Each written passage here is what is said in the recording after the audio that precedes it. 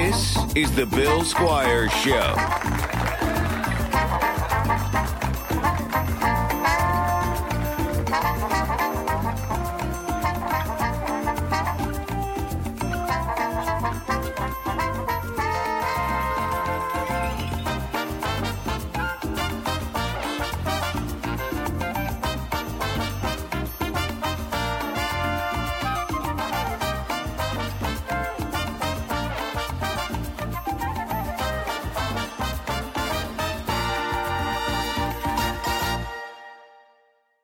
Because I be getting disturbed. All right. Hey, everybody. Welcome to the Bill Squire Show. I am your host, Bill Squire. I'm here with Tommi LC. Hello. And that man sitting next to her is my buddy, Aaron Calafato. Hello. And we got Pants over here. Podcasting. And then we got Ken Wendt. Are you a cop? Hey. Today? Yeah. No. Okay. Any other day? No. No, not a fucking cop. You know what I just thought of? How funny. So every time we start the show, it became a thing because of just dumb stuff. He tells us he's not a fucking cop. Do you know what that's from? I'm not a fucking cop. Yeah. About The Departed. I was gonna say most mob movies. Okay. Yeah. Yes. Yeah. Well, that's one thing. One thing that I was Donnie Brasco. Okay. Yeah. one of my favorite things about Aaron is like you love cinema like about as much. I mean, and especially from a young age. Like I remember going to your house and playing the what was that film DVD game? Oh, Seen It. Seen It, yeah. Oh, I forgot Yeah. about that game. Like we played Seen It over at your house, probably when we were like 18 or 19 or something. Yeah. And you were just like ratting off all these like Rattling classic films, and I'm like, I've never seen it. Like I'd never seen The Godfather at that point. Right. I'd never seen like Terms of Endearment or anything like that. And you're just like just like nailing all these questions, and Yeah, I'm I like, had a lot of holy time. shit, I yeah. had a lot of time on my hands. Yeah. So but it's awesome to have you on here. If you don't know, Aaron is the main man behind a very popular podcast called 7 Minute Stories that you've been doing for quite some time now. Yeah. And it's got some traction, and you've been written up a bunch of different places, and Most notably, the Medina Gazette, which is my Rushmore, by the way. that's huge. It's I could die tomorrow. Yeah, the Medina Gazette. So they still haven't done anything on me, I don't think. Are you serious? I don't know. The Medina hates me. It seems like they don't. I thought that care. for years, but once they do it, You think oh, he's yeah, kidding it's- about his Rushmore. He's not. That's Yeah, that's precisely why it's Yeah. his Rushmore. No mountains left to climb. Yeah. Yeah. So you know what? They may have done one, but it was like one of those things where I just interviewed a guy that's doing like freelance stuff, and it like ended up getting picked up by the Gazette and like Lorraine's, stuff like that. Oh yeah, is it the Chronicle? Yeah, I think it's the Because Chronicle. there was some sort of merging that Right, happened between yeah. the Gazette and They've all been merging. It's all one big conglomerate now. But it's one of those things. Well, Tommi made fun of me because I got a New York Times subscription. Do you pay for that? Yes. You do. Thank you. just a month ago. You don't know. Wait, That's because why it would I was get on it? because there was a deal. Water in Medina. Was it because there was a deal? No, you know what it was? How much do you pay? It's $2. It's $1.50 a week. He just made a big stink about this like 2 weeks ago. This is hilarious. He's like, Ken, you know what? I'm becoming an adult. I got a subscription to the New York Times like a fucking man. Yeah. No, you know what it is? Well, hey, I'm going to shake your hand because you're a man like me. we read in the morning. We read in the morning. That's right. I download the New York I read too audio for app, free. The what? The app, the audio app. Oh, does it go This with is- it, or do you have to pay it go- extra? No, it comes with the subscription. Okay. So, yeah. Tommi It might always be likes to worth roll this in and be like, I read for free. But once you read a certain amount of New York Times articles or content, and they have a bunch of different things, like The Athletic comes with it, what's the Wirecutter tech one? Yeah. So like, there's The all these Daily, different there's a bunch blogs. of- Yeah, there's all these different blogs and different media that you get with it. And I read a lot of that stuff. And so I was already paying for The Athletic. So this actually got me The Athletic cheaper. So I was like, Right. might as well just pay for this. It's a deal. And the games fucking rule. I love the games, but you know, You do like the crossword and stuff like that? the crossword, the spelling bee, Okay. all that shit. Yeah, I try to play them as much as I can. Well, what happened is I co-host this podcast that we just started. Ken helps produce it for Glassdoor, and it's a career podcast. And so the CEO of Fishbowl asked me to join him to do it. And we would do all this research for the topics, and he's always citing the New York Times articles. I'm like, He's like, "Did you read the Times?" And I was like, oh. And then Now I I get to the do. article, and then it blocks you. Yeah. So I because would if you try- read a certain amount, Right. you don't get to read them And I was for like, free "Section, anymore. I gotta pay for this. It's important." So I did it. Yeah. Tommy's so mad at me right now. I would like to torrent the New York Times. Oh, This is the old co-host. I was gonna say, Hold on, wait. Oh my gosh. Wait, put your Hold camera. on. Put your camera on it. I need your camera on it. God. All right, start over. Okay, go ahead. Hey, Bill. Hi. What's the yeah. next yeah. card? Next frame. What's? Keep. All right, go. It's AJ. Yeah, I know who you are.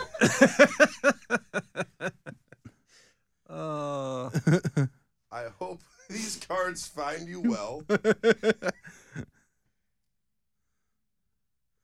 I miss you a lot. I miss you a lot too. You or me at this point. I think he's talking to me. Probably Tommy. Well, I you mean, is that makes plural, more sense. so you know Before I was on the radio. he's got like 15 more cards. I know. This is a 7-minute story, right? Yeah, I know. I was on your podcast. Yeah, AJ used to be on the podcast. Do you not remember that, Tommy? It was just you and me. That was only for like 2 weeks, though. Then we brought Tommy on. Video. All right, now this one's long. And then we took our sperm, we mixed it up, and we had a baby. You named her Thomas. Tommy, you're our baby. Aw, that's you. Oh, wait. Tommy, I miss her. I'd like to come back if I can. Oh, God. This is where I lose my job. That's. Can you read it for me? I can't see it. If not, that's okay, too. You can finish it, Tommy. No. I fucked up. I wasn't good by myself. I was my best when you were there. If you, Tommy, and Pants think it's cool, parentheses, and I guess Keith Kennedy, I would like to win another Best of Cleveland award together. We did that together. Why do I feel like I'm on a date with I'm about to get booted from the relationship? Bye. He's just walking away now. He's gonna litter. Right, and that's it. And that's that. That's the coolest littering I've ever seen. Yeah, that was fantastic. Very And endearing littering. I mean, we'll have to talk about that. He's going back to clean it up now. There we go. Okay. All right. Recycling. Now we have to try and get Pants' camera back in order. He just came back and threw more garbage on the ground. Is what's weird about that. We love you. We love you. Oh, he just keeps You're dropping. never coming back, though. You left us. No, I Damn, would have him savage. back. We'll talk about that later. Ooh. This didn't have. Are to we gonna happen. fill this whole Do I have to table? lift more weights? We might have to do. There's a lot. I mean, the table's full. Like I got no more cameras. The fucking I think biggest I got one more podcast ever. microphone. No, Pants has got that microphone. And We're off in we're the wind using he it all went. up. Damn. We got nothing. So all right. So that was an interesting. So that's the old co-host of the show. He got a job on alternative radio in the mornings, and then he didn't like it, and so he just quit. I believe, and so now He he's. quit. Oh, he quit the I believe so. Oh, Let me boy. get him on the phone real quick. Just to make sure. breaking Yeah, news. yeah. This just in. All right, let me get him because. Was he gonna cry? He kind of looked like he may have. Yeah, wanted to I mean, cry. you can sell it. All right, we'll talk. Maybe to he actually did want to cry. I'm sorry, Aaron. This was not supposed to be No, your. this is this amazing. This Maybe is he's supposed to be your is he episode. a hired crier though? Are they real tears? You know. Hey, what's up, dude? What are you doing?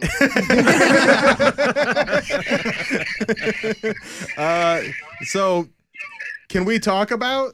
Are you officially done there? Did they take you off air? June 16th is my last day. Okay. Because, we have guests on today, so I don't want, is that out on, do I need to wait to release this is what I'm saying? I would say so. Okay, well, thanks for that, bud. Yeah. I would, I'm sorry. I didn't know you had guests on. and Tommy told me you guys don't go out until 7:30. Yeah. We usually start around 7:30, but yeah, we got going a little early today. Okay, well, we'll save this I'll one. see you at Old 86. Yeah, I'll see you there. All right. Bye. Bye. Oh my god. So he quit is it 107.3 now? Yeah, 107.3. Yeah. What happened to Jenny, by the way? I'm not a radio person. So, Jenny, do you remember the whole Jenny just campaign? flamed out. Yeah. So, okay, let's talk about Jenny real quick. So Jenny was this. It was supposed to be like this mixed radio station. It was going to be similar to what we do here in iHeart with the Lake, where it's just kind of like we'll play anything. It's basically like putting on an iPod and putting on shuffle, and that's what they were trying to be. And it did not catch on. I fell for the marketing. But the campaign, by marketing way. was like, who is Jenny, right? This was who is John Galt kind of thing, but it's everywhere. Yeah, everywhere you'd go around the city was who is Jenny? Who is hashtag who is Jenny? Yeah. And so what I did was anytime it was the first year that I did Chris McQuanzica at the Agora, and so I just hashtagged all my Chris McQuanzica posts with who is Jenny.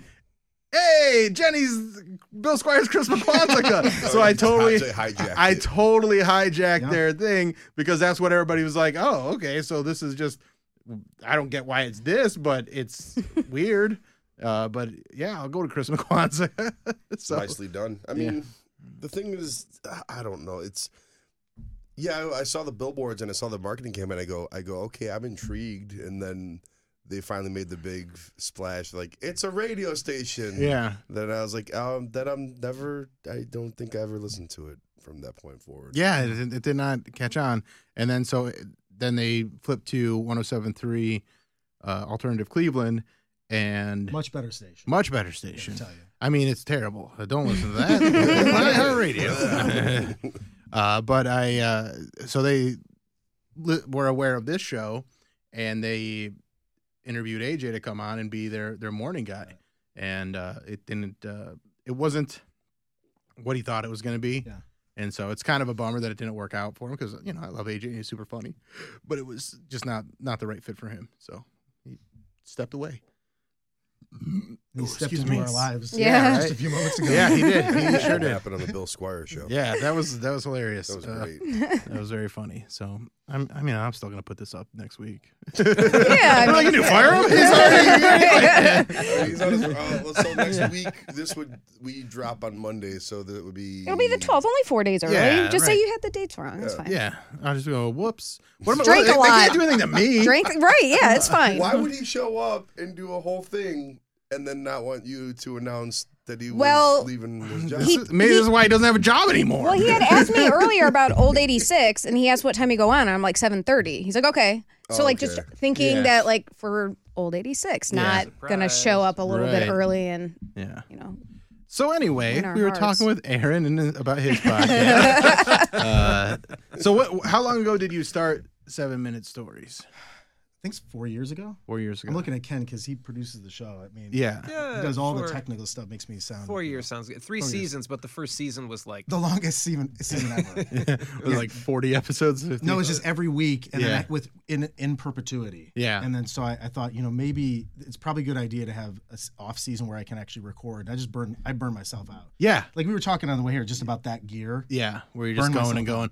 Yeah, we do. I mean, I do this podcast and radio show and stand up constantly. So I'm always doing a bunch of stuff. So I totally get that being burnt out thing. Yeah. And so, and especially for a show like that where I have people to lean on here where Tommy and Pants are funny and can carry the show and help me, put out decent content every week because they are talented. When you're doing a solo show like that, it's a lot harder because then even if you want to lean on somebody, you have to book that person. You have to time it all out. It's so much work. Where'd you come up with the idea though for just the short story? Because short format podcasting 4 years ago wasn't really a thing. No, it wasn't. And so you kind of were one of the pioneers in that short format, which has really taken off in the past couple of years. Yeah. So I was doing an hour-long monologue for almost 4 years. And I point to Ken because we literally traveled together around the United States. Mm-hmm. So I do this hour-long monologue, and it was about student debt. So it's kind of heavy, socially active, this kind of thing. And it was a nice piece. Where do you land on student debt? More? Here we go. Well, the great thing was, like all stories, it's a personal story. So I told it from that perspective. But the idea was, let's give a human insight into the exploitation of the American student in the sense that we have this unreasonable amount of debt, right? That most people want to pay their bills. Yeah. But the excess and the collusion between government and the private industries to jack up this debt. And then you have a whole group of people coming out into the workforce. And when I came out, around the same age, Yeah. 2008 was a shit show. Right. It's a fucking shit show. Yeah. And I remember, so I talked about that. So heavy stuff, but I traveled, but I'm really competitive too. Yeah. And I would watch tape. I remember. All right, here's an example Yeah. of how competitive Aaron was. We grew up being the smallest kids. He was one grade behind me, but we were like the smallest kids in our grade. Yeah. I And think you were a little taller. yeah, I was a little bit taller, but not much. Yeah. And one of our good friends rode the bus with us. His name was Tim Steinmetz, and he is a monster. He is like Big guy. 6'5", 6'6". Like he's a Easy huge 6'6". Yeah, he's a huge dude. But you guys would play basketball every day after school, and you would play to win against this dude that was 6 foot by the time he was in sixth grade. Yeah, I'm posting them up. Yeah, and so that's the kind of competitive spirit that you have, where you're like, as someone that's barely 4 foot, trying to beat, 6'6". 6 foot And 6. he played on the basketball team. He's a legitimate. Yeah, he was a good. player. Yeah. I was trying to post him up. I never gave up. Right. So that's just a quick glance at your competitiveness. And some of the problematic, competitive neuroses mindset. that I have. For sure. But I would watch tape of the monologues and always just looking at ways to improve. And what I noticed was towards the end of the run, same kind of thing. I was getting burnt out. Yeah. And I'd done it for about 4 years. And each one of within this hour-long monologue, they just kind of had these vignettes that timed up to 7 minutes. And I don't know why it is. It just seems like the natural cadence that I had to tell a story was around that. Because I like go back on the video and it was like 7 minutes. And the next segment of that hour, 7 minutes. So it was a way out of touring because I wanted to tell more stories. Yeah. I could produce them easily and they just kind of flowed out of me. But that's where it came from. It was literally just kind of looking at tape and seeing that I could fit these stories. And it's a perfect time because you can get a lot in there. Yeah.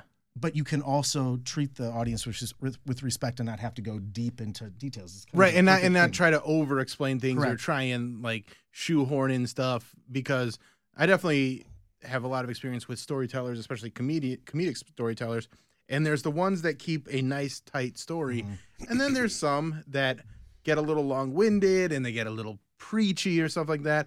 And instead of doing a hilarious tight 45 to an hour long show, they're doing 90 minutes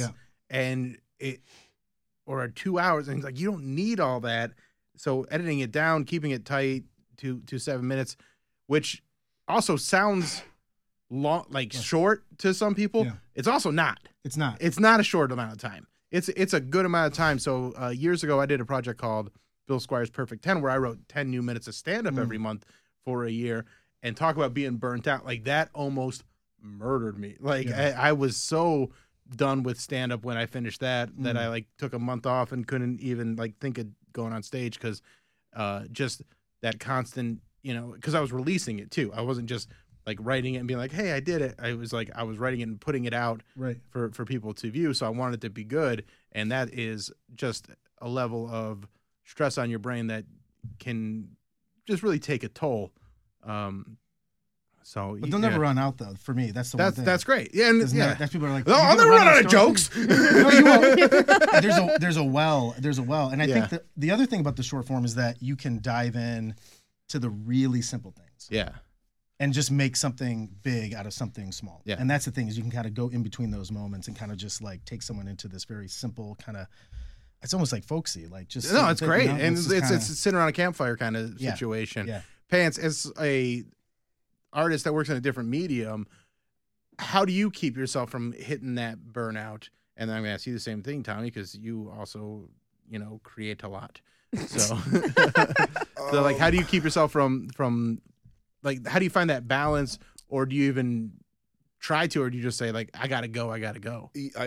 By nature, I bounce between a lot of different projects, so that kind of keeps you on your toes, and it doesn't let you get too bored. But then you do get to a point where you just kind of like, okay, we're not working for a week, or like, there's days I'll just schedule out projects and buffer a couple extra days in there, because there's just some days you wake up and you don't have it. Yeah. It's like, and it's like, okay, well, you can only, it's like taking a shit. If you try to muscle it out too hard, it's not going to go well. So it's, you just gotta some days you just got to wave the white flag, go grab a coffee, and fuck off for the day. But I know. I think I think Aaron's kind of lying because he had me on the show once, so I don't. You probably were getting pretty close to running out. No, of you know why? No, but I'm gonna tell you. You know why? It's actually because first, every once in a while, I had some guests. Yeah, and you I was on. I feel like pretty early on the show. You were. Actually, the first thing I ever did in the podcast space at all, I was doing an interview show, and it was not great. I just don't have that same kind of acumen that you guys have. You just have that. I just don't. I can hold a conversation, but it just wasn't my thing. But you were the first person to come on. Because you were like, it's Bill Squire. And if I'm going to like go into this space, you were like, yeah, absolutely. And for me, I was like, I'll never fucking forget that. Yeah, I'm serious. It was a good interview too. I had a good time talking to you. That was a time in my life where I was in transition from like moving out of like a situation, and like I was staying with my parents for a while. So like it was a rough time. So I'm like, that was let's actually talk. Let's have a conversation. No, but I like that because it was a little cathartic too to just kind of get in there and lay everything out. So I had guests on. And just to try to mix it up, the idea was, at first, I don't know if it was a confidence thing, but for me, it was sort of like I didn't know early on if anybody would listen. Right. Because it was like I didn't have there's no name. It was just I had gotten some sort of independent success on the college circuit, but I didn't know. Mm-hmm. So I figured just like I was like, I'll leverage people who have this audience they've built. Same thing with Pence. Like when I was like, and plus it's a great way to talk and meet people and talk to other creatives. Yeah. But we've moved now. It's like I barely have any guests anymore. It's just like, because the at least the data that we get is that they want to hear more of the stories. So it's like, and I was like, oh, okay, cool. They actually want to listen to me. That means that they're actually there for me. They want what you're putting out there. Exactly. That's a good feeling. Yeah. I haven't gotten any more emails from Aaron, so it's clearly. Now, Tommy, as a creator in the space that you're in, I'm sure there's burnout, but you also deal with we all have, and I'm going to get into this with Aaron more, but you have to deal with a whole nother level because you're putting yourself out there in a very vulnerable way, but there's like almost safety issues at the same time. Yeah. I think I'm kind of in a good place that it's not my primary income. Yeah. So I'm able to kind of be transparent if I'm burnt out. Yeah. I've been teaching myself to be open and honest about that with people. And it honestly kind of has been good. I've gotten good feedback from that. Like, hey, you're a real person, Right. And that's kind of who you want to be. I mean, that's me. Like you're not a robot. You're not just cranking out this material just to please people. Like there is some enjoyment that you want to get out of doing it. Yeah. And if you're just doing it just to make money, then it becomes a whole nother level of like panic and anxiety in trying to produce it. And Aaron, you just dealt with one of your latest episodes is about a YouTube I listened expert, to that one. And he got weird. He got real weird. Yeah. So how did that all come to be? Well, it's kind of I started doing 1-minute versions. What I found out was I'm just doing iterations of time signatures. It's just like 7 seconds, and it'll just be. Yeah. But I started doing 1-minute versions of the 7-minute stories because I had friends that were like, "You should." I don't know YouTube very well, right? Like, and I saw pages like yours. I'm like, how the fuck do these people get all these views? Right. This is incredible. So one of my buddies was like, you should just do 1-minute versions. And I don't write any of my stuff. That's the thing. So I have some freedom there. I don't write a single word. Right. I just tell the stories. It's kind of stream of consciousness. Well, that's even more impressive. Kind of pre-planned. But like you have your ideas of what you want to do, but it's there's just a authenticity to it that makes it endearing, I think. I appreciate it. Yeah, I hit a timer and then I just try to do it in one take. Yeah. When I went to YouTube, I started doing these 1-minute versions on shorts, and I'm so unsophisticated with the social media. I just am like, should I do shorts or should I do it on the TikTok? And and I had smarter people just like, dude, just put the videos out, see what happens. If it doesn't work out, and then after I did it, there was some that really hit. Yeah. What were some that really like gravitated with people? There was one that hit 16 million views. It was That's incredible. Yeah, and it was just about a dandelion salad. I say it's dandelion. Apparently, I say it wrong. People were like, "You say dandelion." Well, that's Medina. We say dandelion. Yeah. You got 16 million views. You say however the fuck you want. But isn't it a weird thing like that? A little thing like that probably got you 4 million views. Oh yeah, they were because fucking yeah. pissed. because people get mad and they're like, I gotta get to these comments and let them know. So I have one like that. It's got 4 million views, and it's like the caption was wrong, and it's just the caption's wrong. Right. And I just used auto captions and didn't check it. They can't look And past so it, people though. are just being like, it's not quid. They're like, it's quid pro quo. Not, I don't even remember what the wrong thing was, but they just pointed that out. So like this one video got a ton of views just because 10,000 people had to be like, oh, it's not, you said quid pro wrong.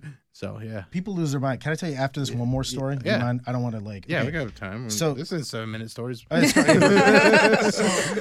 So the dandelion, I'll say it there. It was just about a salad that I had with my grandfather who passed away, and it was just the salad served as this sort of portal into his memory as a kid growing up in the Depression. Yeah. That was it. Yeah. And just him kind of coming full circle. And I took him out to lunch, so he kind of looks back on his past and goes, "I remember when he said I remember when he would go out and he would pick." Dandelions in the little, what do you call that strip by the street? What is that called? Like Is it- tree Tree lawn. Tree or- lawn, yeah. Yeah. And so during the Depression, he would pick these dandelions, he'd bring them in, and that's what he'd have for lunch. Yeah. And so then now he's at this fancy restaurant and he's having this salad. Yeah. It's So gonna look bad.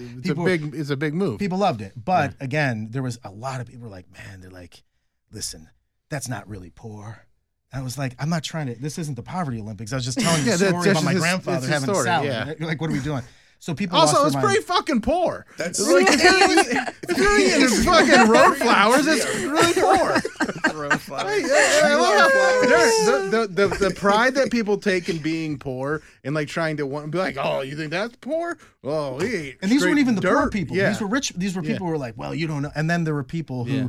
experienced that, and there was a lot of positive feedback. Mm-hmm.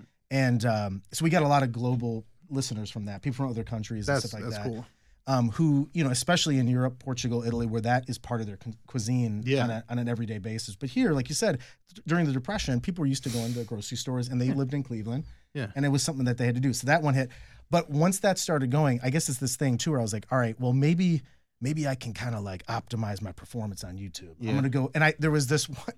I was watching some of these videos, and there was this one guy that gave some tips that actually worked out. And I noticed that when I would apply it to the titles, you do Yeah. these little hacks just to try Right. to see if you can get more people to listen. And I ended up signing up for this course. Uh-huh. It was like $300-400. I was like, let me do it because so far it's been great. Right. What could hurt? And then he started getting real aggressive Yeah. in the emails. And so at first it was like, hey, I want you to post 5 times a week. And I was like, I don't really do that. I do like 1 or 2. Right. I try to take time with the stories. And then he responded back. He's like, are you serious about being on YouTube or not? Oh my.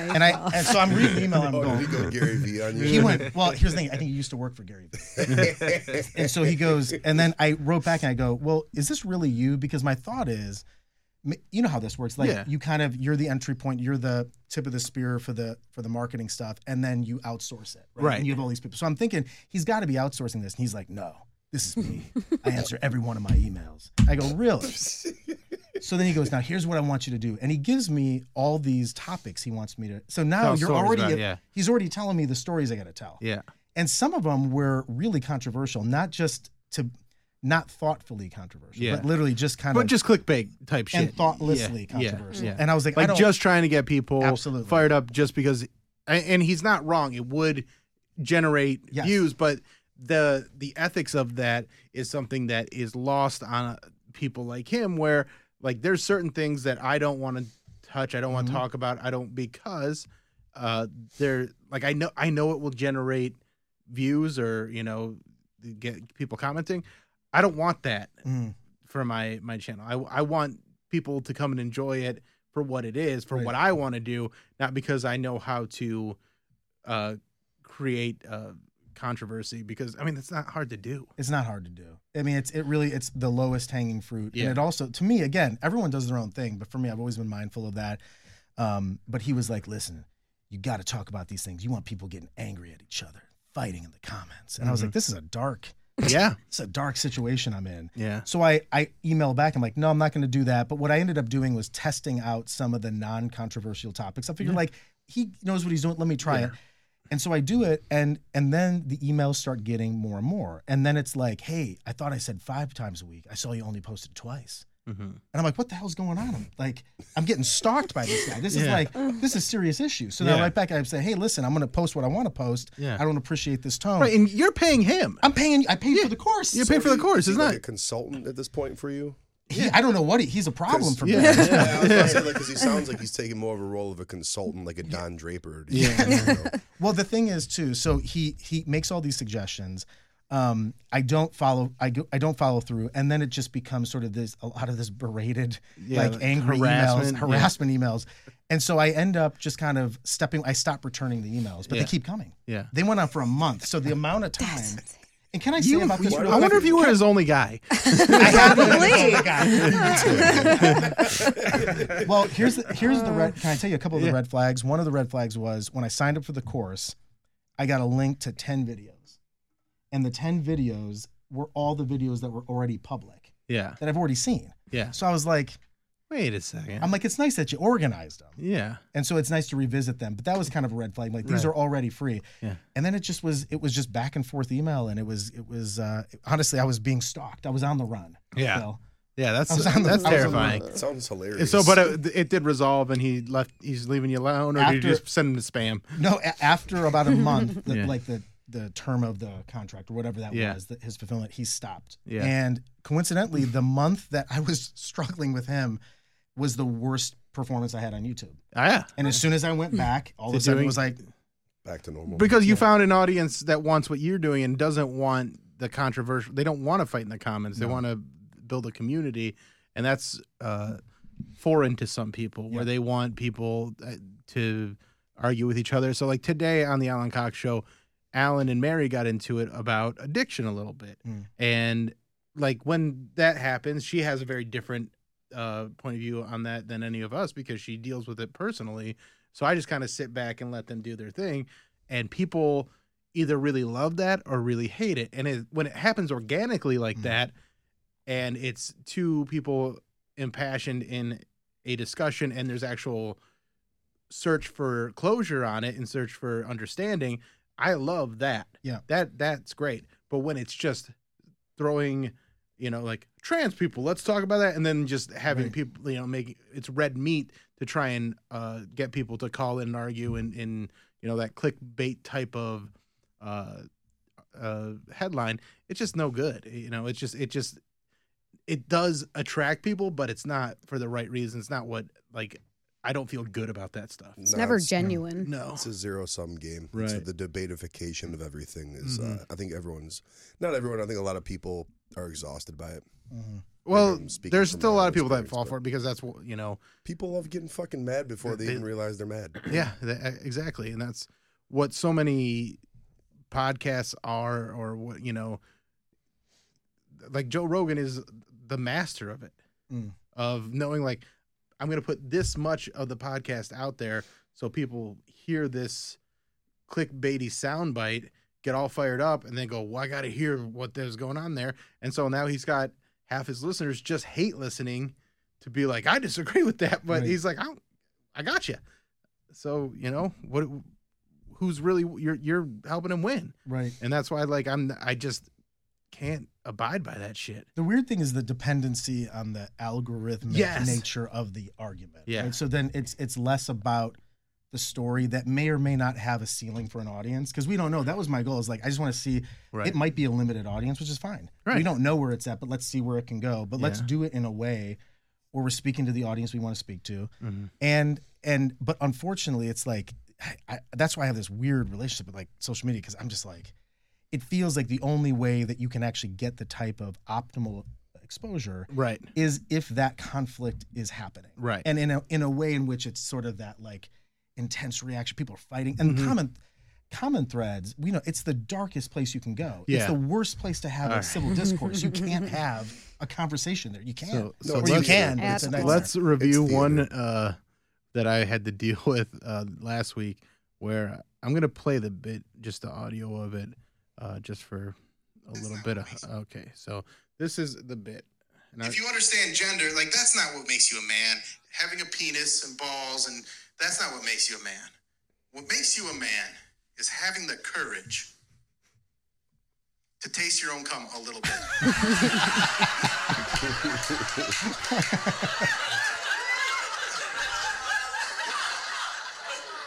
Oh, look at that.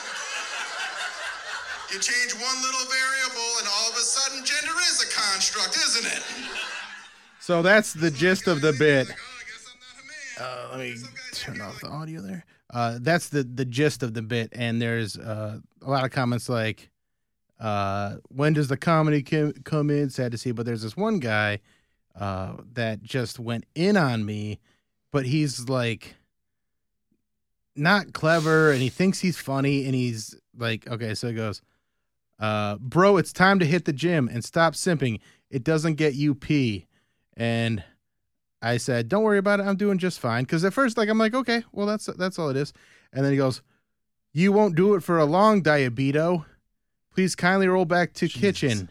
You can't even pull your pants up when you go and do what you going to do if World War III happens. Your job would be laying down tragedy instead of stand-up comedy. And I just go, eat your cum. And he goes, is that the best you got? I'm not surprised, Diabito. And I go, you're obsessed with me. Eat your cum. And he goes, roll back to the kitchen. And I go, eat your cum.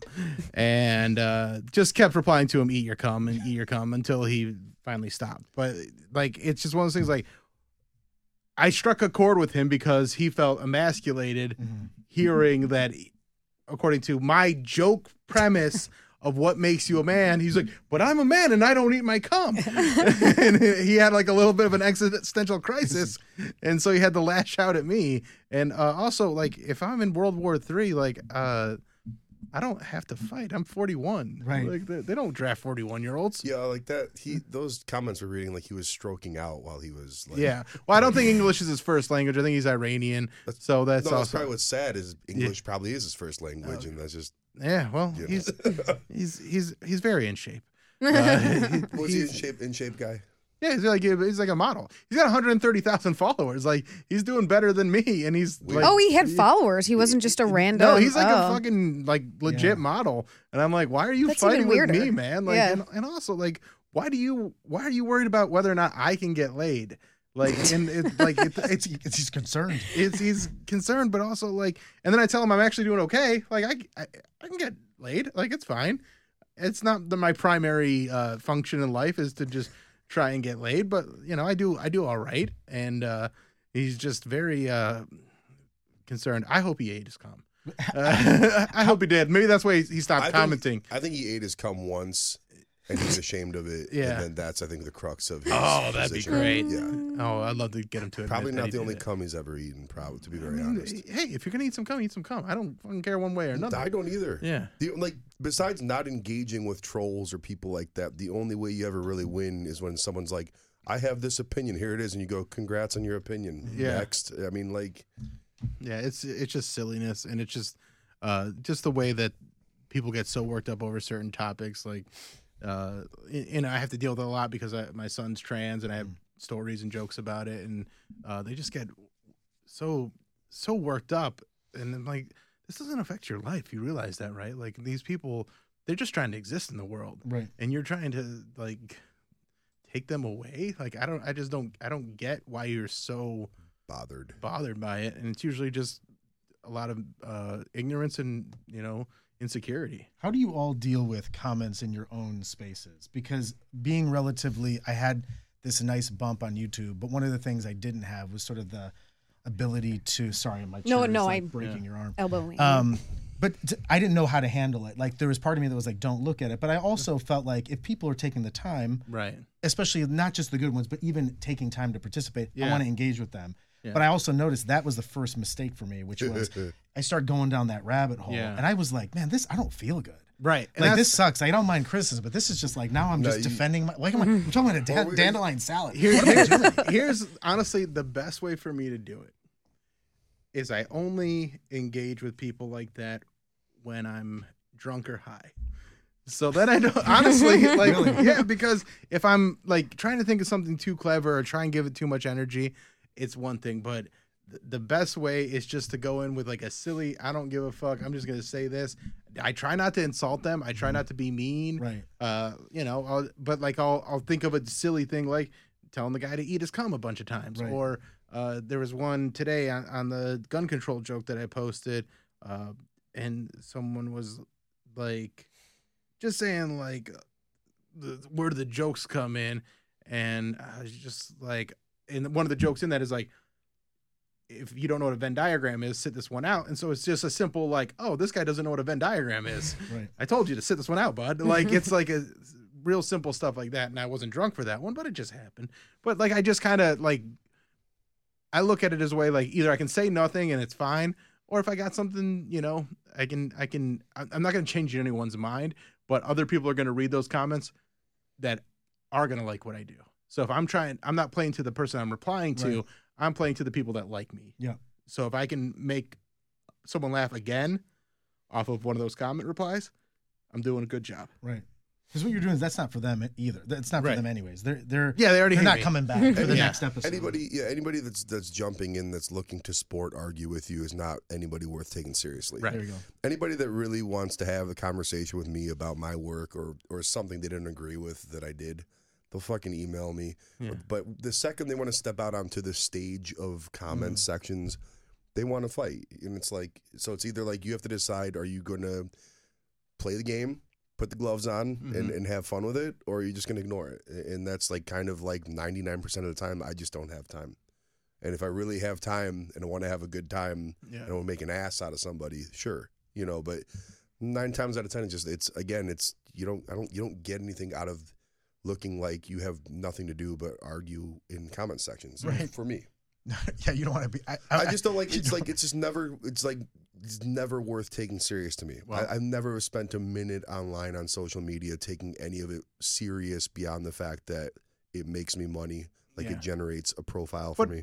there has been a time, and especially with like this stuff dealing with my kids, when they come at me for that stuff. No, I'm yeah, not speaking. Yeah. I'm just speaking for myself. And I'm saying like there are times where it feels very personal, and it's very hard not to lash out. Like when someone tells me, you know, I'm aware that I have stepchildren and I'm not their biological father, but to discount all that I've been through in the relationship and that I was only in it like to try and impress their mom and not like I built a genuine connection with these people is so dismissive and like hurtful that, you know, then I try and find a way like, okay, how can I make their misunderstanding make them look stupid and turn that into a joke and kind of turn the tables on them.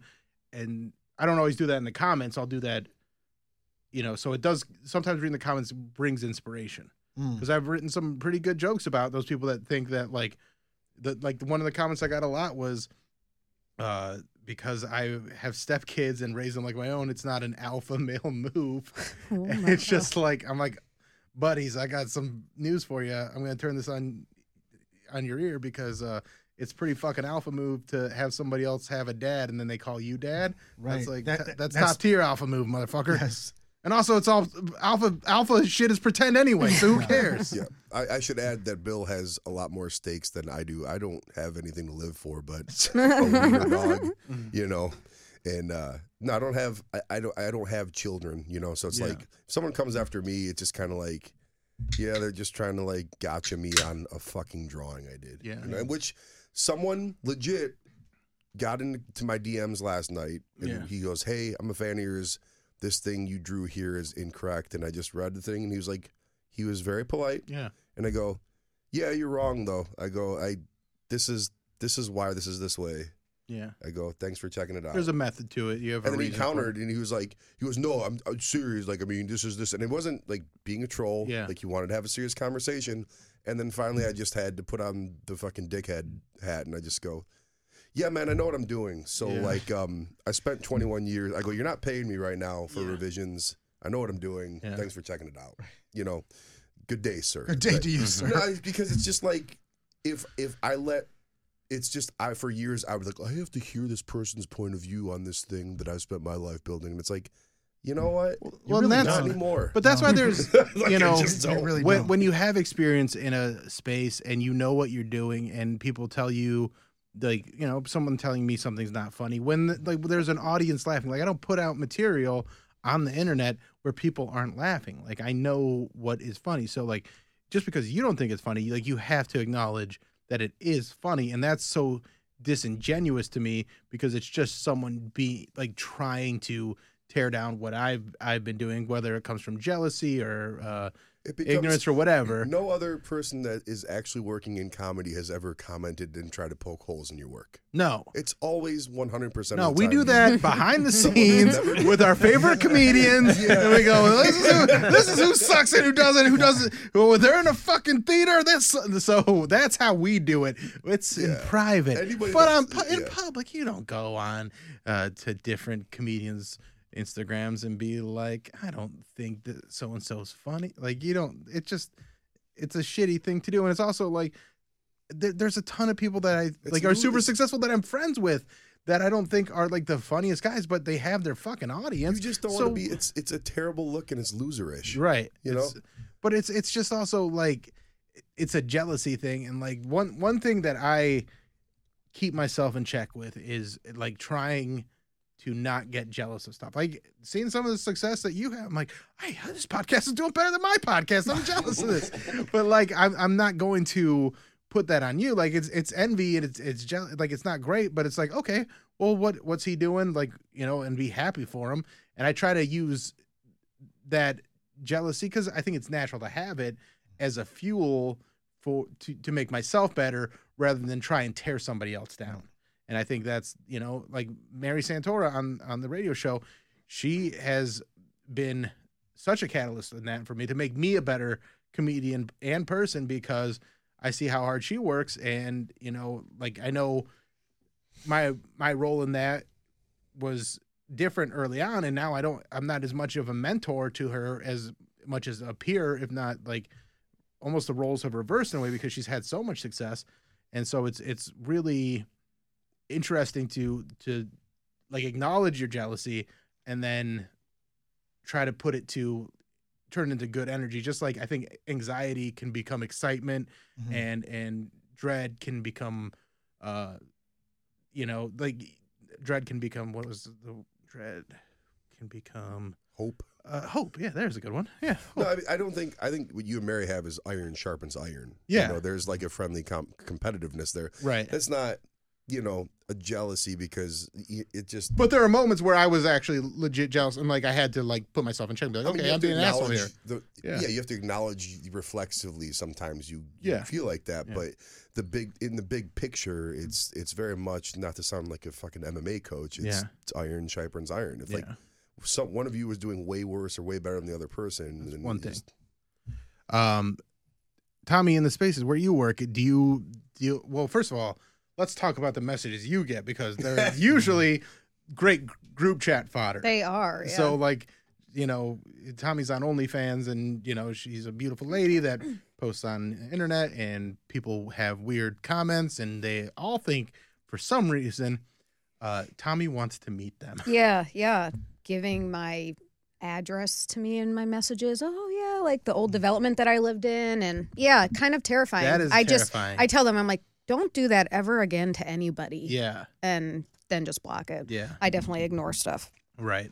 So when things like that do happen, is there, I mean, you don't put your full name out there really. My name is Tommy, so I feel like it's not hard for people to find me at this point. It's kind of it's just it's a real creepy. It is, yeah. And I just tell them. Yeah. I mean, you're crossing a line. Yeah, you're crossing a line. Yeah. Don't do it to somebody else because it's fucked up. So. But then you also get the silly ones that. Like, what do you think about UFOs? Yeah, I don't know why. What did you use my response or? No, I forget what I responded. So what did you say? I said my response. So this guy messaged Tommy today and said, "What do you think about?" No, UFOs? He didn't message me. He just tweeted at me he randomly, tweeted, not in response to anything. Okay, just so just a question. Yeah, it's just a question. What do you think about UFOs? And I said. You should reply, I don't think about UFOs. I know about UFOs. Yeah, it was similar to that. I love that Tommy's had, like, got to scroll through her Twitter. Sorry, I know. I'm sorry. I took my privacy thing off. What did I say? Damn it. How often do you spend, like, blocking people? like everybody. Do you spend? I've noticed that I spend more time when I'm checking in, just with weird stuff that comes in. That I'm constantly I'm like half of my time here is just reporting and blocking. Yes, people. all the time. I've, all the I've time. stopped some of Just that. weird DMs and weird Yeah. like spam and getting Yeah. like it's just gone like Like more and more. bots. Yeah, I don't know if it's real or bots. Spots and ban. ban. Yeah, I mean, Yeah, I if always it feels block like a those bot, things. it's a bot, even if it's not a bot. Yeah. That's my rule. I mean, Tommy probably has to block 10 times as many people as I have to. I a lot keep of your them in time the. doing that? I do, yeah, blocking or just general, like how you can have the separate boxes, like the inboxes. Yeah. I just You I'm just really good at segregate it. ignoring things. But yeah. Oh, do you want? The I know, like response my to this? great response to the UFO thing was that I don't know about UFO, or I forgot, I don't I'm think sorry. about UFOs. I know about UFOs. Well, I thought that was pretty good. My response was, while they are scary, I am fully prepared to be abducted. I long for the moment for a higher species to examine my brain so they can spread the vast knowledge to every corner of the cosmos. All right, that was better. Yeah. And then he just sent me a link, which I have not read. Yeah. That's very funny. I don't get anything cool like that in my DMs. Yeah, you get some cool DMs. Yeah, no, I'm gonna shut up. All right. You Shut get up texts. about that. Yeah. Yeah. All right. Never mind. Because we have Ken and Aaron here, I kind of want to get a ruling on this because Aaron and I are both single men in Cleveland right now, and that means there's 8 girls to This go Aaron, after. this Aaron. Yeah, you're like my one. Yes, yes, my yes, one. He's He was so terrified. Pants and I are single men. This guy. So Not there's- me. and we run in similar circles. So I've been saving this for the show. Oh, no. Because I think it's entertaining. Oh, no. And I just thought I'd bring it up. The girl that ghosted you has been hitting me up a lot. Wow. What? Yeah. This is a shocking act. Hold on. Wait. The one that bailed on me twice in a row. Yeah. What? Oh, damn. Oh, shit. All right. Yeah. Okay. This is a very good. So like, where's it? How is it going? So Is this the girl you want to invite tonight? no. To the bar? No. Just invite her? No. She shows up with cards in front Yes. of the window. Yeah. So I invited her. I didn't even invite her. I just told her where I was going to be on Friday, and she showed up there, and I was with a different lady. Danny, don't watch this, by the way. Stop watching the fucking podcast. That's my ex-girlfriend. She watched last week's episode, and she's like, I thought you were looking at the window. No. I'm telling my That's ex-girlfriend, terrifying. don't watch Speaking of this. stalkers, Sign guys yeah. out there again, it's crazy. Wait. All right. Okay, so Sorry. So then she shows up, and I got a 2-girl situation. So she showed up for me. wait. Wait, so she showed up But I had a girl there already. like this last Friday? Yeah. Okay. Did she Yeah. have an excuse for you on Friday?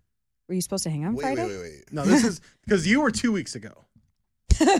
Jesus And Christ. you were Yes. drinking a lot. Yeah. That was last weekend. Yeah, So yeah. this is like no, This, this is 2 this weekends is ago. Pride. This is Pride weekend, Pride right? weekend. Yeah. Yeah. So because we were not overlapping. You said you were going to stop talking to her, and then she immediately started like messaging me, and like she was. Yeah. I mean, like, And I'm sure you she's like, messaging this up- isn't yeah, I'm sure she's airing anything messaging. out. Yeah. She just was talking in her to herself in my DMs all week after because 2 days in a row it's like, look, I'm a big boy, I got thick skin, Right. but you bail on me 2 nights in a row. That's like basically like, okay, well, right. I don't see what we have to talk about here anymore. So here's the interesting development. Oh, There's no. more. Oh, my Okay. God. Does There's she want to more. have a threesome? Jesus Christ! No, oh, This is like I should ask about that. You should ask some that. more Povich shit. If we So then I'm doing the funny bus tomorrow, and I get to bring a +1. So I put I asked you guys 1st. Mhm. Both of you guys said you're busy or you can't do it, and that's fine. And so I was like, all right, so I'm going to ask some people.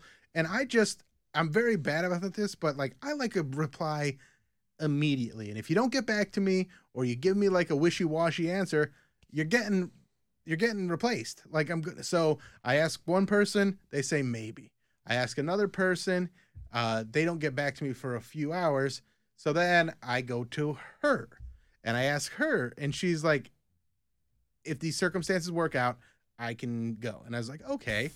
But shortly after I sent that message, the second person I asked was like, fuck yeah, I want to go. And so I immediately replied to her and I go, hey, the spot's been filled, and then she just sends me ... and I go, hey, maybes are for babies. Like, yes or no. Like, listen, like, I'm not like, we're all adults here. Yeah. Give me a yes or give me a no. Right. I'll take either way. The thing that I can't deal with is silence or ambiguity. Right. You know? Because, like, I only got so much free time, right? Right. We all do. So Yeah. it's like, if I'm making time for somebody and they just ghost on me, it's like, but I'm fuck also me, right? like I'm really not trying to get anything going with anybody. Like, I'm trying to just have fun and like hang out with people. Like, I'm not. Well, Bill, also, I think, welcome back. Yeah. The show that never Tell ends, that to the is being dude that thinks single I man. can't, that calls me diabeto, that thinks I can't get laid. What was the question for them, That's though? why, like, Well, the question is, I wanted to see what you guys thought of yeah. that. Like, is there a bro code violation or is this just hilarious? I don't know. Part of me was this is a married ass man. Yeah. and Yeah. you conceded- I'll give my opinion, but Yeah. Sorry. but we Is have, it gonna be? You got 7 minutes. Go. well, so like I don't know this person, but like my first thought is like maybe she's going really meta and she's thinking like, well, I'm just gonna do this to get them to talk about it on the podcast and like to Ooh. bring me up. Like Then it worked. Is she that? Do you type think of it would work? personality? Do you think that would be a I mean, thing? she's more Does like- she I mean, listen? We're talking about it I don't right think now, she aren't listens to the Yeah. podcast. No. Does she Oh, listen? I don't know if she listens to the podcast. I think she's more on air, like the radio show listener. So that's why I like to give more juicy stuff on the podcast. Also, Bill, for the record, like, best of luck on all of it. Like, yeah, if one of us can win here, great. Like, right. you know, Right. Like, But also, she was the third person I asked, to go on the bus. I So. get it. I get it. So like I'm gonna ask a lot of people, and I got some sticks in the fire Some right irons in the now, fire, so to speak. Yeah. Yep. So I think if it's not serious and Yeah. and there's not if there's not intersectionality, right. if it doesn't intersect, Yeah. I think you're good. Well, no, because I think Bill, not to cut you off, No, but you're- so like, because Bill the other day, and me, Tommy, and Bill have a group chat, and he just goes, he's like, now that I'm dating again, we should lay down some ground rules, and I just go, I'm retired. I think you guys can do whatever. And then last weekend happened, so Yeah, you're out of retirement. yeah, no comment on that. But, also to that point, Bill, that's also why I'm like, have a blast, fun. Yeah, buddy. yeah. have a blast. Yeah. Well, You could have consulted him first, though. but I kind of wanted to do it on the podcast. Okay. No, I think also All right. Bill knows I'm a big Well, boy enough that I wouldn't have felt Like, and that's kind of why I put the. But thing why into do you the want group to? chat. But why do you want to pursue it if she's just been so wishy-washy with him? It's good content. Good. It's good content, and she is hot. Like she is like a. Oh no! Yeah, like look, adorable. Yeah. But yeah, I mean, to me, it's not like it was an ex of mine or it was someone I was currently Right. with. Right. Yeah. Like those For are sure. like the two. No, not, Right. Not even exes so much. Like an ex, like even like, hey, this is what's up. No, Just other than like if I'm not actually talking or dating somebody, then what? Like I mean, I've dated, like I moved in with another, like a friend of mine's. Like we weren't super close, but like we moved in together. Like Yeah. we like in like him and I like we had a man-to-man talk and it was fine. And they're like, okay, like this stuff happens, especially in a town like Cleveland where there's only so many people. It's the smallest dating pool on the face of the planet. Yeah, Like yeah. So there's no room to be like, listen, I have my feelings about things and this and that, and I wouldn't pretend to be like an Iron Man about everything. But like when it comes to like dating, it's like you can't be like, you can't be petty or jealous. especially and when clingy it's with just it. hookup culture too. Can I ask a question about this? Yeah. I don't know why my voice got really high. We're trying to have. Because you're married, you're a little nervous. What's it like to be happy and just fulfilled with a person? So this is truth. I have never, even before I got married, even before my first relationship, I never have used a dating app. Yeah, And when you talked about hookup culture, I literally feel like I missed, yeah. good or bad. I did too, kind of. I feel like I missed it because I've never used an app. I've never any relationship I've ever had. It was just sort of like I met them somewhere. It was like, hey, you want to go on a date or get coffee? It came organically, and so I just feel like I've missed out. But there's this whole, I know, like an 80-year-old guy. Like there's this whole culture, Yeah. No, right? We talk about this like using dating apps. Ken's single. He's like, I just don't know how to even function in that world. Bill might feel differently than me, but I can safely say you're not missing a goddamn thing. Does it suck? For me, like it's with the exception of like one or two experiences, it's been like positive. No, it's just a video game that no matter how many times you finish it, you just feel worse about yourself. Yeah, this is for me. I don't dating app. Like that's not what I'm doing. Like I didn't assume it. I just when you said hookup culture, all I thought about was the hookup culture for me is more just like I am prominent, like somehow prominently known in the area, and use it to your advantage. Yeah, and girls come talk to me, and then I also I still treat them like people. Like as much as I'm like goofing around about this, like we've had some good conversations, me and the girl that ghosted pants, and actually, that's nice to hear, Bill. Love that for you. So crush the fucking No, really, looking forward to the wedding, Bill. Fucking awesome. But that's also been a thing. Is like there's like I've said it before. And I'm gonna say it again. I've had my last relationship. Like, I don't know. You do both. Shut up. Yeah, shut up. You seem like you're gonna get married. I think. Again. No, I don't think I will. I said that too. And it just happened. No, you're saying you've had your last relationship. Like you're not even gonna have another relationship. I don't even want to like a girlfriend again. Like I like just being able to go out, like the freedom that I've had, and like unless I have something like if I can marry Brandon, like that's it. Like Tommy's husband, and like the way that you guys can just be your own people and still be back together. Like that's kind of what I would be looking for. Tommy and my parents are literally the only 4 people on earth that are happily married. Yeah, you think so? Yes. Oh, as far as I can tell, yeah. It's. I mean, I feel like my parents are pretty, but they didn't also have a lot of experience. So I don't know.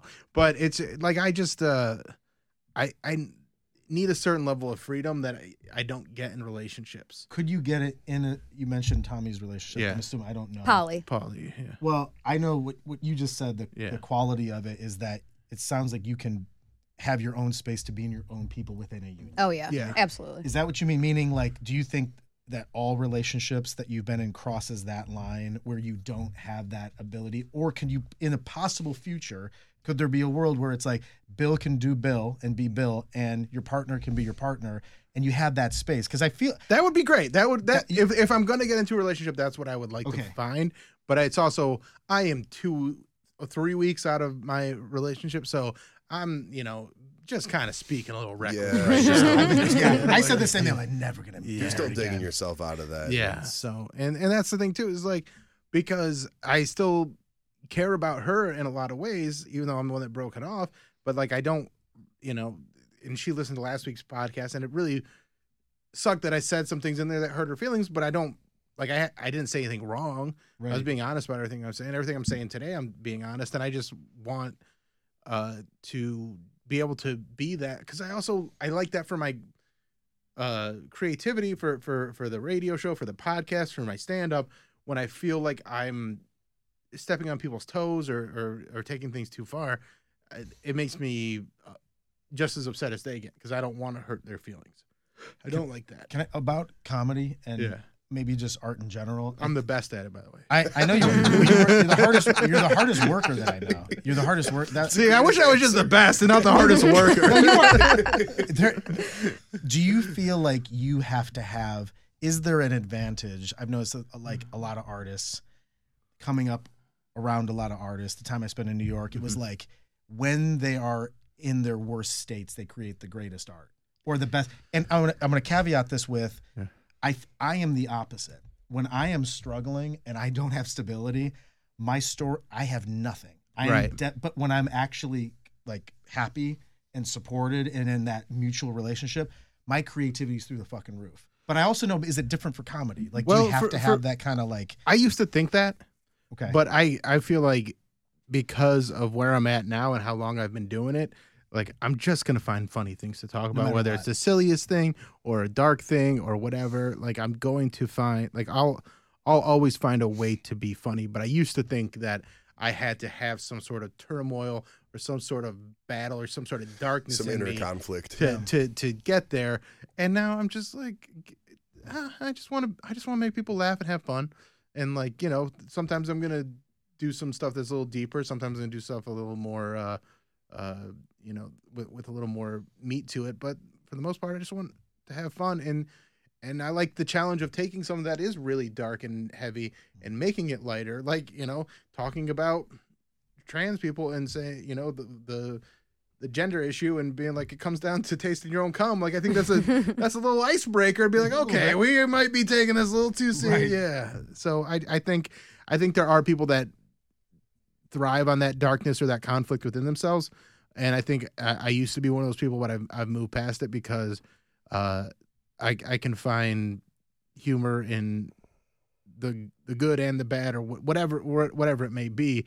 I feel like the hardest thing is finding it when I am too spread thin. But also when I'm too lazy, I just get too lazy. So like that's why I stay busy, but I try to carve out those spaces so that when I get home, like I can unwind and just be like, I'm not thinking about things. I'm not writing jokes. I'm not doing video editing. I'm not worrying about the podcast or anything like that. I'm going to laugh at things or get tied up in a book or something like that. And just let that be my night. And I think that's why I think you should leave so much, because that takes me to a childlike state where, you know, like when we were all in high school and stuff like that, and we'd watch the dumb shit that we'd watch and just laugh our ass off, or whether it was sketches that we'd make. And it's just your euphoria and silliness rather than what's the point of this. I was, can I just say that I was really nervous to do this show because you should be. This is a really fucking important show. I feel like I bring down, I'm like, man, like I'm intimidated by comedians. Yeah. Because I have a lot of friends who are but it is to me, the art form that terrifies me the most because of the expectation. Yeah. Well, you should only terrify you if you showed up and tried to like do comedy with a comedian. Well, Ken's done comedy a bunch of times. And I mean, Ken's one of these guys that he's a great musician. He's a photographer and videographer, and he's got all these different talents. And even with all that, like he'd go and do comedy, and he got over. I don't think he had the passion for it, but he's a very, very funny guy. And I just don't think it ever like grabbed you the way it grabbed me. I mean, it grabbed me. It was, I mean, who doesn't like getting laughs on stage? It's like, right.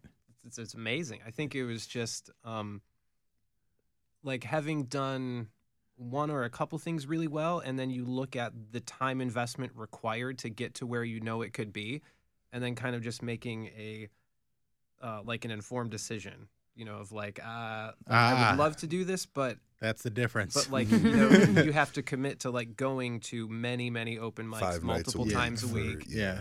And it was just like, I don't know if I am willing to put that time in. And it was just kind of like coming from the space of having done other things that require that much time. You kind of see the forecast of this is what it's going to take. What would you say is the thing that, so like, I didn't have anything else. Like I was never good at music or anything like that. You're an amazing musician. And I mean, I remember you, like Aaron, you figuring out like playing Dream Theater and like in high school, man. In high school, like when that was, you were practicing guitar 8 hours a day, and I never had that kind of drive until it came to comedy. And then I was like, oh, this is like effortless to just throw myself all the way into it. But like, what for you? I'm gonna just go back to Ken. With your musical acumen, that was brought up with you like from a childhood age. But what would you say was the thing that you gravitated to the most and like enjoyed the most of all the endeavors that you've taken on? Oh, that would be drumming. So you know, I studied the trumpet in school, got degrees in it, but had been drumming just as long. So I always felt like a drummer who studied the trumpet. Yeah. And when I think there's the physicality of it. So when you're doing it, arms, legs, brain is going, and like your head is, or at least me, you're constantly thinking like, okay, the next time around that 16th was a little sloppy. The next time around it's going to be perfect. And then you have another cycle. The next time around it's going to be perfect. And you keep trying to tighten it up, and you get into like this really, like, I don't know, meditative, Zen almost like kind trance, of thing. right? Yeah.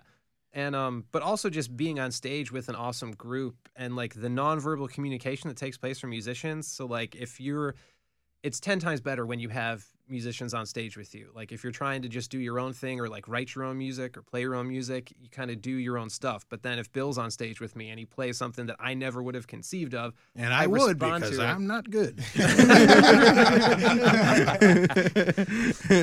Kind of be like, I never played that. That was fucking terrible. No, but then it gives you something to go off of, and you're like, oh, like okay, let's go that direction, and then the creativity between everybody just kind of like gels in, and you. Yeah. So yeah, for me it was just music and drumming specifically, but drumming with other musicians. I remember when Ken introduced the double bass for the first time with heavy metal. Yeah, it just blew my fucking mind. Yeah, it's like it was awesome. And you were talking about talent show. Yeah. So Medina High School is a talent show called Spice. Yeah, it's a big deal. It was a huge deal. It had a name. This is kind of my like villain origin story because. Go ahead and tell your story. Okay, do you mind? Okay, go ahead. Okay, so you mentioned the two-hand tapping situation. So we were in a band and it featured this solo for me. And this was my moment. Man. What was the name of the band, please? What was it? Paroxysm? Yeah. Or Insomnia? Or something. I think it was. Don't judge, please. I know you know what the name of the band is. What's bugging me about this? I think it was Paroxysm. It was Paroxysm. It was Paroxysm. Yeah. So it was a prog rock kind of thing. A little bit of Yes. A little bit of That's Rush. definitely like a progressive sound. Of course, the name is Paroxysm. So there's this moment where I do this two-hand tapping, this shredding thing. And it happened, and it was an amazing moment. People were like, yeah, if they didn't know me, like, you're that shredding guitar player, right? I was like, yeah, I did used to play. It was a huge moment for me. And so I asked Ken, I said, you have a copy of the tape. We were looking for years so that I could show my kids. Yeah. I got 3 kids. And I was like, listen, Dad does storytelling now. It's kind of this weird thing, but I used to be a guitar god. And, if I picked up an axe now, I might be able to get right back into it. Yeah. But I said, Ken, you got some video evidence. I get the video, and I swear to God, I wait to my moment, and the fucking camera guy, and as soon as my solo starts, he moves the camera, and it's on a close-up of Ken, this son of a bitch right here. And I'm not even playing. So you can hear my moment, but there's no visual evidence. Oh, that's hilarious. There's no visual That's evidence. so brutal. And I'm saying, I promise it's me. I promise it's me. That's so funny. You're not going to doctor that. It's still you. It's me. It's a bummer you can't show you shredding. It was my one moment. All right, so who was the kid? I think it was the year you guys were juniors. Yeah, I was a senior, and there was a kid. It might have been. He did a stand-up comedy, and I think he was a sophomore. Okay, I know what you're talking about. And he did like Dr. Evil, and he just did a like bunch impressions? of Was it impressions? It was impressions, and it was just all like it was all John Austin Powers impressions. Like it was like there was literally Austin Powers. Ross Pro, right? Ross Pro, yeah, like it was. Listen here now. Didn't you do that thing? I'm doing a terrible Ross Pro. It was like that, and everybody was losing their minds, and I was just like, these motherfuckers don't even know what comedy is. They don't understand. Was he a popular kid? No, he wasn't. But he became like so. He did so well that year that they brought him back to be like the host the next year. Yeah, and I had graduated, but I went back to watch it because you guys were still in school, and so. I was, I'm like, I'm gonna go back next year to watch because there was like a daytime show and then there was the nighttime one where the parents would come. So I went to the nighttime one and he came and he was hosting and fucking bombed as a host. He like killed it in the stand up thing the year before, doing all for students too, just doing these shitty impressions. And then I was just like, that's right. And I never tried anything, but like I'm like I know what funny is, and I had that kind of ego about comedy back then because I'd watch weird comedy that nobody else was really watching. Also like doing impressions of just Austin Powers isn't like, for high school, like in a pre-meme internet world, that's the highest form of teenage comedy you could get. And it was we were honestly we were just lucky that Borat wasn't out yet. Like that's but you being a comedian, an aspiring comedian at that age, you knew what the real deal was. And I didn't even know that I wanted to be a comedian. I just knew I was funnier than that kid. It was. Yeah, I knew that I was funnier than that kid. And so that was it. Dr. Evil must have stuck. It was pretty bad. Yeah. But at the time though, everyone's clapping for everything. Yeah, when I everybody's listened going to Spice, crazy. Yeah.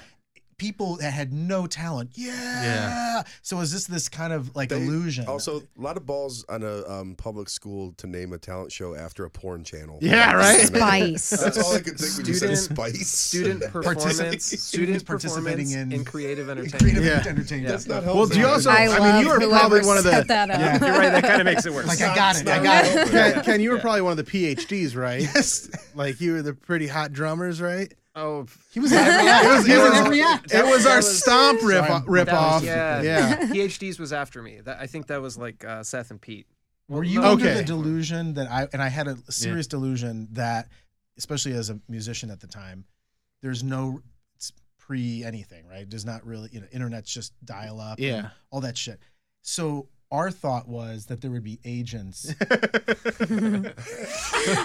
in the I'm dead serious. I mean, like A&R, like Listen. Capitol Records assigned an A&Rs to like Medina High School and shit. Aaron, we would have conversations the night before Dude, because listen. you had this like you're like, Get your "All right." game together. Yeah, we're like, look, anybody could be in that crowd. All right. Okay? I have a Did you have similar that thing. moment? Not in Not that high dark. school, but Okay. I had it later. Because I used to be in bands and You I know had the the same feeling, right? delusions. Yeah, and yeah. So shit. here's Yes. here's my version of that. I was when I first started doing comedy, I was in a sketch comedy group, and we were writing sketches one night, and then we spent 3 or 4 hours talking about how we're going to distribute the money that we make off of this when they become SNL sketches or whatever. Because we were that confident that it's gonna we're gonna blow up. You got gold. Planning ahead. Yeah, and so instead of writing, we wrote like half a sketch that night, and then spent 4 hours talking about the distribution rights of said sketch. Like, it was the fucking dumbest thing. You were in high school at the time. No, I was 22 years old. Oh, I mean, There was a couple years and after I high was the school. youngest one. Yeah. I was the youngest one. I was talking to people in their 30s. listen, we call that manifesting. Bill. Yeah. Like if you don't think Yeah. like a winner, Yeah. you're never gonna win. Right. Which is probably what Aaron paid that guy $400 to tell him a lot. So Yeah. also that bit in and of itself might, or not the bit, the story in and of itself might make a good skit. Right. True. True. That's all right. We got to wrap this up. This has been a long podcast, but we appreciate you. been fun. Aaron, tell us Yes. where we can find your podcast. Just type in 7-Minute Stories, the number 7, wherever you get podcasts. You All can look it right. up and subscribe and all that stuff. All right. And then, Ken, do you have anything you want to share? Tell them Nope. about 7-Minute Stories. Ken. Yeah, you can go to 7minutestories.com, pod.com. All right. Tommy, we'll go with you. Tommy LC on OnlyFans. Pants. Old 86 bar on Instagram. OnlyFans. And a lot of you are following and coming in, and I appreciate it. We appreciate that. And you can check out my comedy specials on YouTube. I am very close to hitting 69,000 on my latest special. Nice. And that's Nice. very nice. So we'll see you guys next week. Bye. Bye. All right. And there it is. All right, guys. We Thank did you. it.